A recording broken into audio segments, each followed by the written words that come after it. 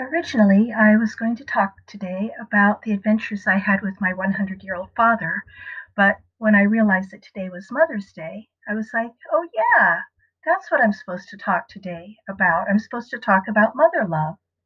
As some of you know, I was raised in Christian Science by my mom, and the textbook for this way of life, Science and Health with Key to the Scriptures, has this to say about mother love.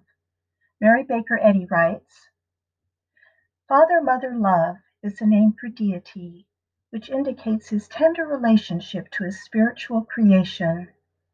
Man and woman, as coexistent and eternal with God, forever reflect in glorified quality the infinite Father-Mother God.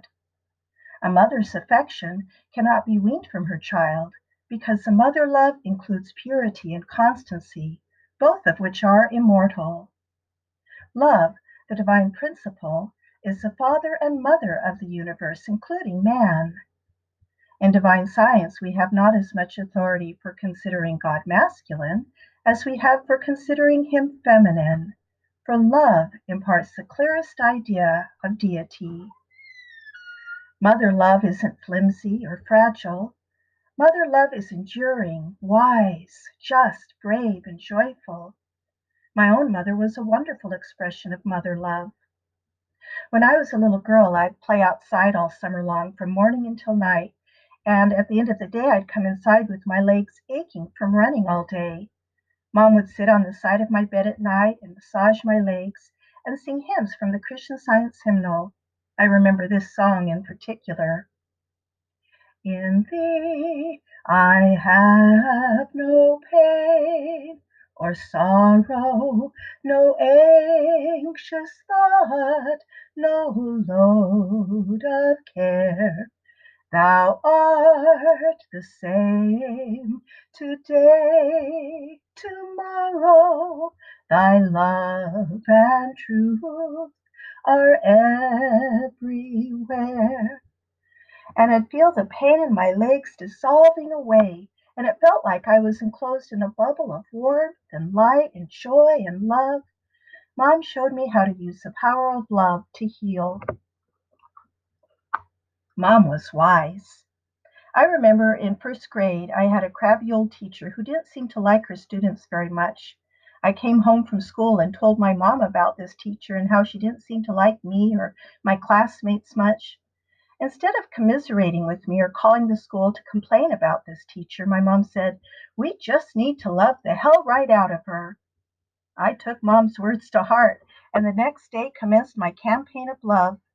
I began bringing in bouquets of hand-picked flowers and leaving little love notes on my teacher's desk. And by the time teacher-parent conferences came around, my teacher told my mom how much she enjoyed me and how much my kindness had meant to her. And that's when we learned that her son and husband had both recently died, and she'd been having a rough time of it. I'm so glad Mom told me to love her. We just never know what's going on in other people's lives, do we? Mom was a warrior for justice. I remember being in the Sears store with my mom when I was about 7 or 8, and a racist man came up to my mom and nodded his head toward a black family walking through the store. And he said loud enough for them to hear, "Those people need to be shopping in their own store." And I remember how angered my mom was by his words. She was so angry she was shaking, and she said to him, "Those people have as much right to be here as you or me." I remember the racist man got all red in the face and scurried away. I was so proud of my mom in that moment. She taught me how to stand up to bullies. Mom was brave.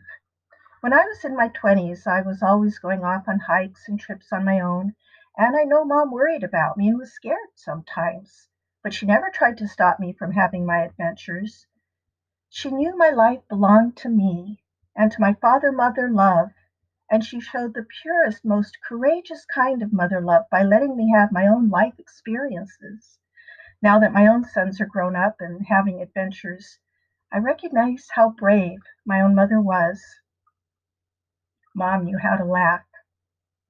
A couple of months before she died, and I didn't know her life was so close to the end then, She said she wanted to get her teeth cleaned, so I brought her into my dentist. She had to fill out all these forms for the dentist, and when I handed her one last form to fill out, she said, all exasperated, "Another one?" I told her to behave herself, and she said, "Don't make me laugh. I'm trying to sign this thing." And then she said, I'll get all these forms signed, and then next week I'll die. Missy, the dental hygienist, came out to fetch Mom then, and Mom got behind her walker and followed Missy down the hall. She said, "Watch out, I don't have a license for this thing." And Missy started cracking up.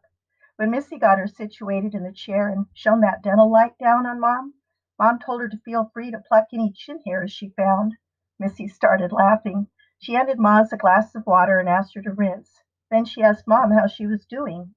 "I'm full of it," Mom said. Missy grinned and asked her, "You're full of it?" And Mom said, "Water, that is." Then our dentist, Hans Rolf, came in. Hans Rolf is one of my favoriteest people ever. He's like a stand-up comic, and he and Mom hit it off right away. Mom told him she was there for the entertainment. She told Hans Rolf he should give Missy a raise. He said, "What I need to do is get you all out of here. I'm outnumbered, and you're ganging up on me." Mom responded with some more smartassery, and then she said, "I probably shouldn't have said that, should I?" And Hans Rolf said, "Not just before I start working on your teeth, no." Another time, Mom and I had a full day of errands, doctor's office, veterinarian's office, to talk about her cat, and the supermarket. At the doctor's office, Mom told the nurse that she had a lot of errands to run today. "See, I'm wearing my serious clothes," she said. I looked down at her feet and said, "Your shoes belie that." To which she responded, "I don't have any serious shoes." That day, Mom was wearing her cat shoes from Birkenstock. My dad was famous for his mountain climbing adventures, but what a lot of people don't know is that Mom had her share of adventures too. When she'd been a little girl of 4, she'd contracted rheumatic fever and was told to lead a quiet, sedate life. She did not do this. She climbed Mount Rainier twice, hiked all over the Pacific Northwest with Dad, birthed 3 children. And 80 years later, when she finally had surgery to repair her heart, she was told she had the arteries of a teenager, probably because she'd led such an active life. A year or 2 after Mom died, my husband, Scott, grabbed an ice axe out of the garage to take on a hike with us. When we got up to the Artist Point parking lot and Scott really looked at the ice axe, we realized it had belonged to Mom. It made us happy to know we were bringing Moz along on the hike with us. In February 2017, Mom ended up in the hospital with congestive heart failure. Dad soon followed her there with a UTI. I'd visit Mom on one floor and then visit Dad on another floor and then come home, waiting for the phone to ring to let me know there was some new crisis I needed to take care of. A couple of days before Mom was supposed to be released from the hospital, I learned that the assisted living place where she and Dad lived wasn't going to take them back because of her medical condition. I had 2 days to find a new home for my parents. I began calling other assisted living places, but soon realized that the cost of the care my parents were going to need would clean out their savings in a couple months. I thought of using my own retirement savings, but realized that wasn't going to last long either. I prayed, and I don't mean I begged and pleaded with some guy sitting up in the clouds. Prayer for me means drawing my thoughts close to love and listening for love's direction. And the thought that came to me clearly was that I needed to bring my parents into my own home and care for them myself. I talked to Scott, and he agreed to this plan and agreed to help me. I married a wonderful man. When Mom was released from the hospital, she was brought to our home by ambulance, and a hospital bed was set up for her in our family room. We spent all that day telling each other how much we loved each other. But at some point, my brave Mom got scared. She knew she was dying. She asked me what was going to happen. Would we ever see each other again? I told her that nothing could separate us from the love we have for each other. I read that passage from Romans in the Bible.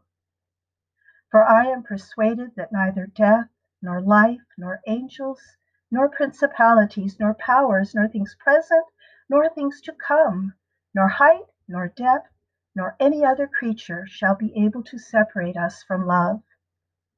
And Mom nodded her head in affirmation.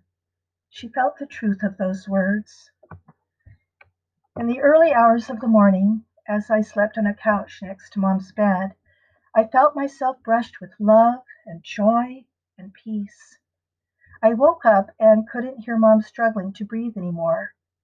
I started to go back to sleep, and then I realized. I got up, checked on her, and found she had moved on. But I felt the joy of her love still in that room with me. So now I had to find a home for Dad. Now that Mom was gone, our home wasn't the right place for him. He needed more skills than I had.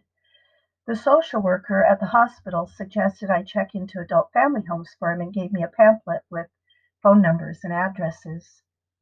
By the time I got home from the hospital, I was feeling mentally, emotionally, and physically exhausted. I needed time to find some peace for myself before I did anything else. I went for a walk and I prayed again, drew my thoughts close to love, and I was suddenly filled with joy and hope.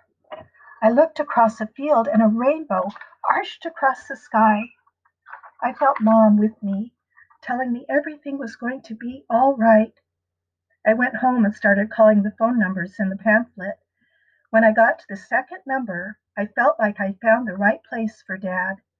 My brother and I went over to check it out. There were bird feeders in the front yard and cats and dogs, and the woman who answered the door exuded mother love. I knew Mom and she would have had an instant kinship, and the cost for Dad's care fit in his budget. I felt like a huge weight had been lifted from my shoulders. We'd found Dad's home, a place that I hadn't even known existed a day before. Nothing is impossible to mother love. Not long after Dad and Mom moved to the Skagit Valley, I gave a talk at the Skagit Unitarian Universalist Fellowship, and I brought them with me. I thought the UU Fellowship was a perfect place to introduce my parents to their new community. I knew they'd be greeted with love and joy and good humor. After the service, Mom looked around the room and said, "I could have my memorial service here." I filed that away. Within the year, Mom passed, and I remembered what she'd said about her memorial service. We did celebrate her life in the UU Hall, and Mom was right. It was a perfect place. On the day of the service, something really wonderful happened. I was waiting in Fred Meyer's for my friend Teresa, who was going to help me figure out what I needed to buy for the service, and I noticed this young man with a backpack, and there were all kinds of bags coming out of his pockets and his backpack. I was intrigued by him. I walked up to him and asked him if I could buy him a coffee at the Starbucks. He said yeah, and he wondered if I could get him a card to buy food later, too. So we went to the card rack, and I got him a Kroger's card and bought him a coffee. By this time, Teresa had joined us. She looked at the young man and said, "Do you know why she bought you those cards today? Her mom died, and today we're celebrating her mom's life. And she's buying you those cards in honor of her mom, who was the most loving person in the world." As Teresa told him this, I realized she was right. Mom had taught me how to watch out for people and to do what I could to help. She showed me how to be the expression of mother love. Mother love isn't limited. It's not limited by gender. It's not limited to a she, a he, or a they. All of us can express mother love, and it's not something reserved just for our own children. Mother love is available for all of us to share with all the children of the universe. When my son was traveling through Europe at the beginning of the pandemic, there were moments when I was terrified for him. One night I had to leave the home where the news was blaring more scary things about the pandemic. I drove my car to a place where I could see Mount Baker and sang a hymn from the Christian Science hymnal to myself. The hymn is called Mother's Evening Prayer, and the words are by Mary Baker Eddy. Here's the first verse. "Oh, gentle presence, peace and joy and power, oh, life divine that owns each waiting hour, thou love that guards the nestling's faltering flight. Keep thou my child on upward wing tonight. I love the idea there that God, love, owns even the waiting hours. The hours when we're waiting for the quarantine to end, or the flight to land, or the phone call to come telling us everything's all right. Love owns even those in-between hours. Thank you so much for letting me join you today. It is always a joy.